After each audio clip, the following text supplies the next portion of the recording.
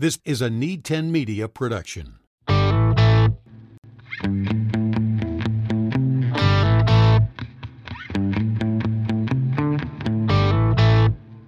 Welcome back aboard, my friends. Nate Clayberg here again to continue part 2 of the episode about my career adventure. Again, setting the stage on this podcast, again, why I'm so excited to be producing this and how I have gotten to this point today. Again, this show, it's about introducing you to jobs, careers, and work that many people maybe don't know about, or even how to get in that role. And I'll take you through how maybe I got into some of the roles I've gotten through. In episode 1 of my journey, talk through beginning at 15 years of age, part-time jobs I had along the way, full-time job I had before getting married, and then moving into becoming a family man here in Northeast Iowa. So without further ado, let's continue on. This would have been late 90s. Leaving the Boone radio station, KWBG, was challenging. Had built some good things there, had some good friends there, and people I worked with. But planned to get married. Asked my wife to marry me, and we got married in 1999. She took a graduate school position at the University of Iowa to become a perfusionist. That's a job we'll talk more about as this podcast continues. And we were there 2 years. So what was I going to do? My wife was in school full time. I had to find something to support both of us after getting married and becoming a husband. Found a radio job at a radio station called WMT. Went to meet with a gentleman by the name of Jim Doyne. And he was a longtime broadcaster in the state of Iowa, and brought me in and taught me how to sell air, if you will. Very challenging.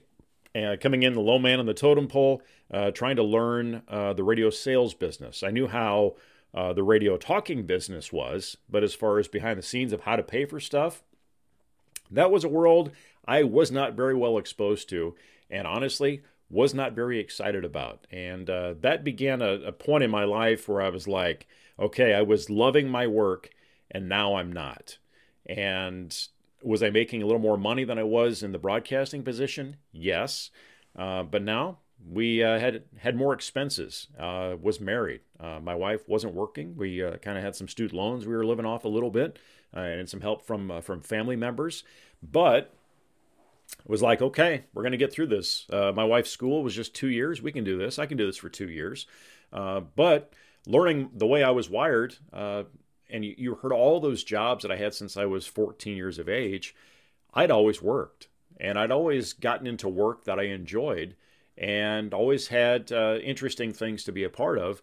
And this was not something I was interested in.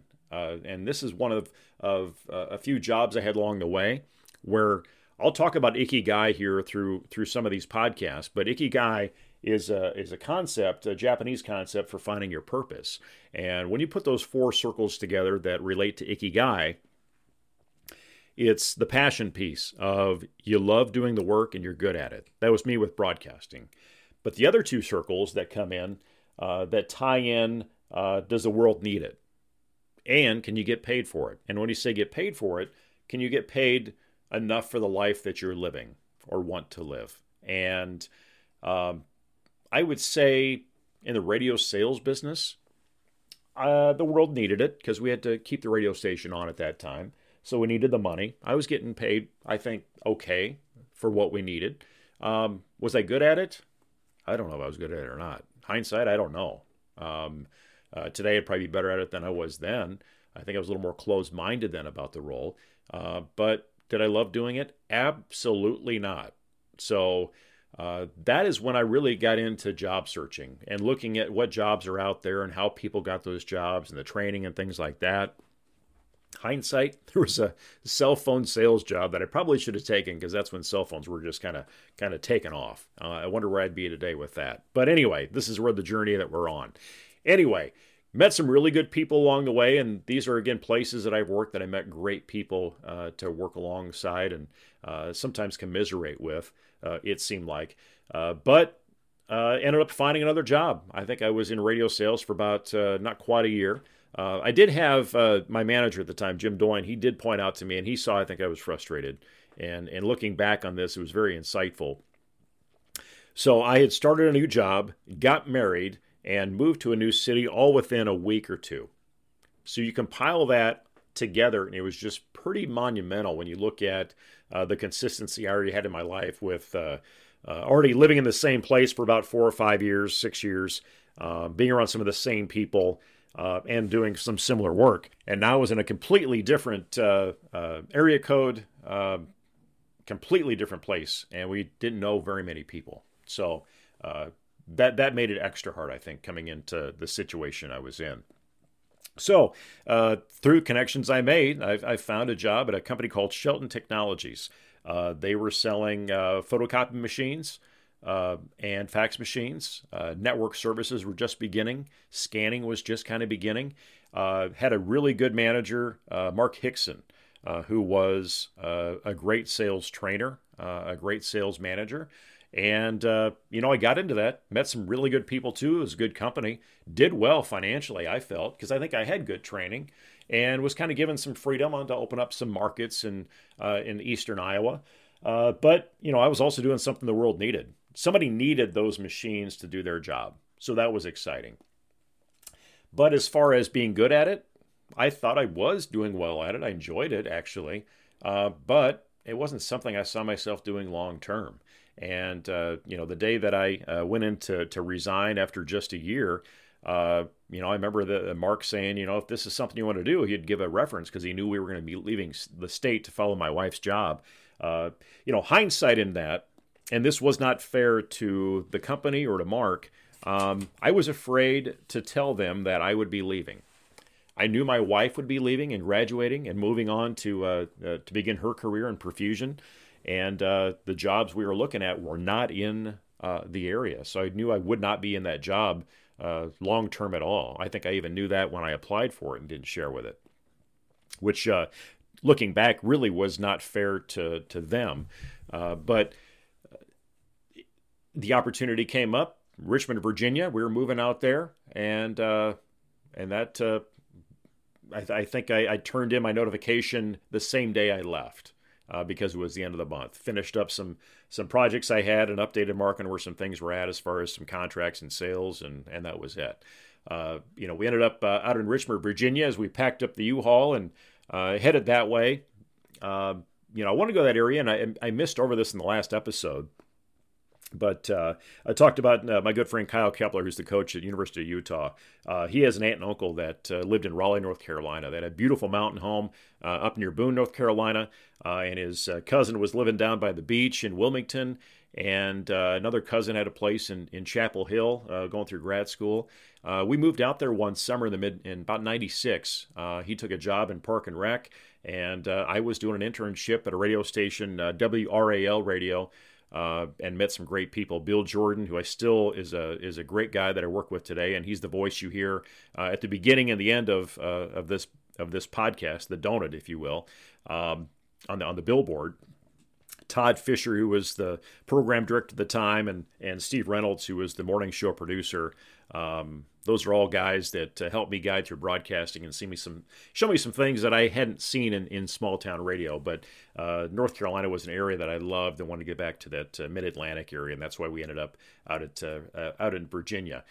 So as we pack up the truck and head west, and thanks to my brother-in-law John Zeeser, as we head out there and get moved in, as my wife starts her job, I'm like, what's my stop? And I would say for the first month, I didn't have a job. Just doing some discovering, I think, after coming off of being scarred. My wife was going to start making some good money, so she could support us for a little while I found something, and started working applied at a radio station that was called Sports Radio 910, WRNL. That's coming at the top of my head in Richmond, Virginia, and met a guy by the name of Mike Maniscalco, and that's another guy that I'm going to get on this podcast who's now one of the play-by-play voices for the Carolina Hurricanes on their TV coverage. He had an afternoon radio show that I ended up producing, as I was also running the control boards for Richmond Braves games, Richmond Spiders games, things like that. And enjoyed that, writing sports, reading sports, things like that, and wherever they needed me. But I wouldn't say I fully committed to being there because I was looking for something more full-time, something that can make some more money in and see some progress. Again, in all fairness to, I think Randall Bloomquist was the manager at the time, and Michael Clifford coming in, and I think of all the people that supported me through that role at Clear Channel in Richmond. I was eyeing something bigger and was looking at graduate schools. And when I was working in Iowa City, Cedar Rapids area in copier sales and in radio sales, was looking to see what else is out there. I remember loving sports when I was at Iowa State and being around sports as a broadcaster. And I thought, that's the area that I want to follow, is that world of sports. So I had somebody had brought up sports management as a career. And I thought working in college athletics, that would be for me. So went to Virginia Commonwealth and visited their program. Dave Maraghi, who would be another ideal one. He was a sports agent, but also ran Virginia Commonwealth's, they called it the Sports Center, but School for Sports Management at the time. Met with him. I was 2-3 years out of school, so was a non-traditional student coming into graduate school, telling him about my experience and my interest.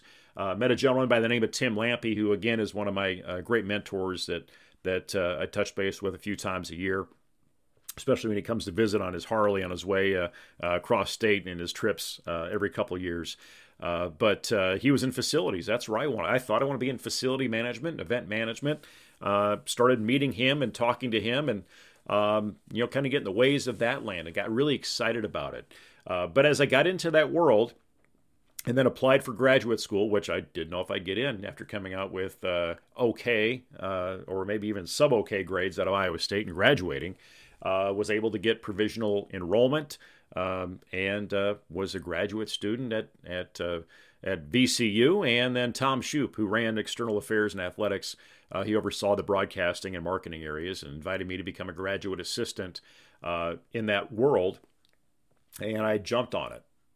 Got some of my school paid for. Had minimal loans to pay for that, but it was an exciting place to be, and after going through graduate school, they hired me on for a year to be the broadcast services coordinator and also gave me the role to be the play-by-play voice for women's basketball, which also gave me the opportunity to do some production behind the scenes in the television broadcast that they did, which nowadays is common, but they were doing video streaming back then, which was unusual, but was doing production work there and got the call in to even call a radio play-by-play for VCU versus Old Dominion when the regular play-by-play guy, Terry Salisky, wasn't able to do that game.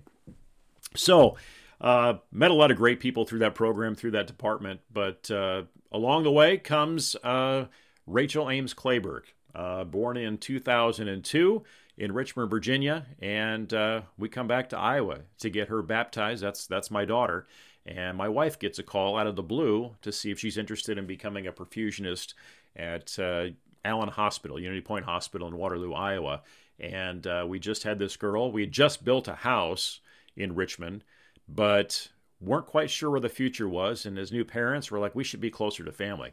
So we did. So she turned in her notice. My daughter and Kelly moved back to Iowa, and I stayed in Richmond to finish out their women's basketball season and get the house sold, and we moved home, which brings me to another stop in my career, about another month gap that I didn't have work, and trying to figure out what my next steps were. But it wasn't without me planting some seeds along the way and figuring out what some opportunities could be. And the University of Northern Iowa was a school that, again, my buddy Kyle Kepler ran track at, was going to become a coach there. He had connections for me. But I also had connections. Joe Contafio and some of their connections I had at VCU knew Rick Hartzell. And that's another gentleman I'm going to get on this show, who was the athletic director at University of Northern Iowa, now the athletic director at Upper Iowa, and has been a long-time successful NCAA basketball official D1. Made some connections to him, some facilities people, other people along the way, and Lisa was going to get an interview for a job. And about a week before I was going in, or maybe even a day before, they said they just had some openings come up. And would I be interested in marketing? Would I be interested in development or fundraising? And I thought, okay, it's a job. I'll talk to you. So this would have been March of 2003. Ended up getting in that environment and got hired on.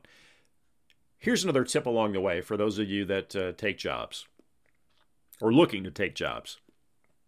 When they call to offer you the job, and Leon Costello, who was the assistant athletic director for marketing at the time, now the athletic director at Montana State, and that's another guy we're going to get on this podcast. He called to offer me the job after waiting about 2 weeks, I think, after the interview. And I said, well, when can I start? He goes, well, can you start tomorrow? And I said, sure. I had not discussed this with my wife. I also had not asked how much money am I going to make? I was just excited to get going after being on the sidelines for a couple of weeks after moving back from the East Coast to Iowa. So show up the next day and kind of hands me a box of stuff to go through, and the rest is history, moving things along. I know when I interviewed and was hired, I had a job and a half. I ran golf outings. I helped support our games and promotions. So making posters and helping do ticket sales and, whatever they do in athletic marketing, as I was still trying to figure out what that was.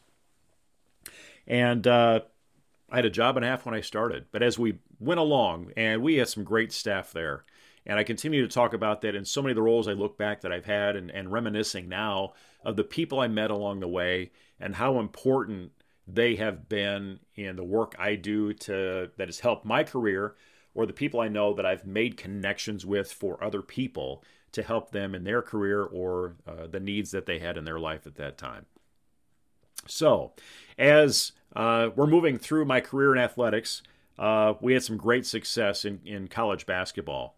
Greg McDermott, a good friend of mine, now the head coach at Creighton University, he'll be another one I want to get on here. As I'm going through here, I'm thinking of people that I just need to get on and hear their stories, and you can learn more about the jobs they've had that maybe you've heard of, but what's the work really? And other jobs along the way that they had to have to try and get to that point, and maybe see some sacrifices and work that has to be done to get to be a head coach or to be an athletic director, to be a business owner, that type of thing. 3 NCAA tournaments. We built an arena. We had a championship run for college football in the 1AA era with Mark Farley and the Panthers. And I ended up having, I think, 6, 7, 8 jobs, I think, before I was done. I started listing through this. I was running golf outings. I was doing video board production, group ticket sales, individual ticket sales, organizing game day music, marketing promotions. Our budgets didn't have the opportunity to sustain Spirit Squad coaches. So I oversaw our cheerleaders, our dance team, our mascot. The plus there was we got to go to Florida. I got to take my family to Walt Disney World every year when the dance team would perform down there, and got to meet those. Got to know those people, and those are some young people that I still stay in contact today that have went on to have some great success in many different facets. But then also got to do some PA announcing along the way. That kind of helped my microphone bug, if you will. But a new athletic director came in 2008. There were some very challenging times, budget-wise, and just where some things were going with that job at the University of Northern Iowa, that I started questioning my interest in it and my ability. And sometimes working 60, 70, 80 hours a week really strains on a person, but also can strain on relationships at home and in other places. And got called into the office. Our athletic director that came in, Troy Dannon. That would be an interesting one to have on. I knew Troy coming in. He sat me down, and there were some things that had gone through that I'm not going to go into detail, but I felt like there was nothing I had done immoral or illegal. But I think subconsciously I had set myself up to try and find how I can get out of there. And Troy had said, you got 60 days to find a new job. There was some frustration he had, which hindsight, I don't blame him. And that kind of tore me apart. I was in that job for 6 years. We had built some really good things and met some really good people that I worked with, but also that were supporters and advocates of our program on campus and off campus. And I thought, now what? walk up, talk to Leon, talk to one of the coaches, former coaches that was working alongside with Tony DeCecco, a longtime women's basketball coach at UNI, a good friend of mine as well. What's next? He said, go home. So I got in my car on the way home. I, trying to figure some things out, pick up that phone, and I start calling people, start texting them. Are there any opportunities out there you're aware of? And in the 30-minute drive home I had from Cedar Falls to where I live in Jessup, Iowa, I had, I think, 4 or 5 opportunities. And I remember coming home and sitting going, okay, the world will continue. I will figure out something. And I did. Well, what turned out to be what I thought a 1 episode has turned into 2 episodes, and now will turn into 3 episodes before we can talk to some people that you're not hearing my story. But honestly, ladies and gentlemen, this has been therapeutic to look back on the work that I've been doing and the people I've met along the way in my 25, 30-year careers of work or years of working. To get where we're at now. So I'm going to close that out with my athletic work as I walked out of the Unidome and was no longer the assistant athletic director for marketing and promotions and all things included, and was going to see what else was out there beyond athletics and beyond broadcasting. Again, I thank you for being on this journey, and I do encourage you to subscribe and also share this podcast. That's a job. It's on Spotify, Overcast, Apple Podcasts, and wherever else you get your podcast. The That's a Job podcast is presented by Career Adventure Academy. Discover the work you are wired to do. Live your career adventure.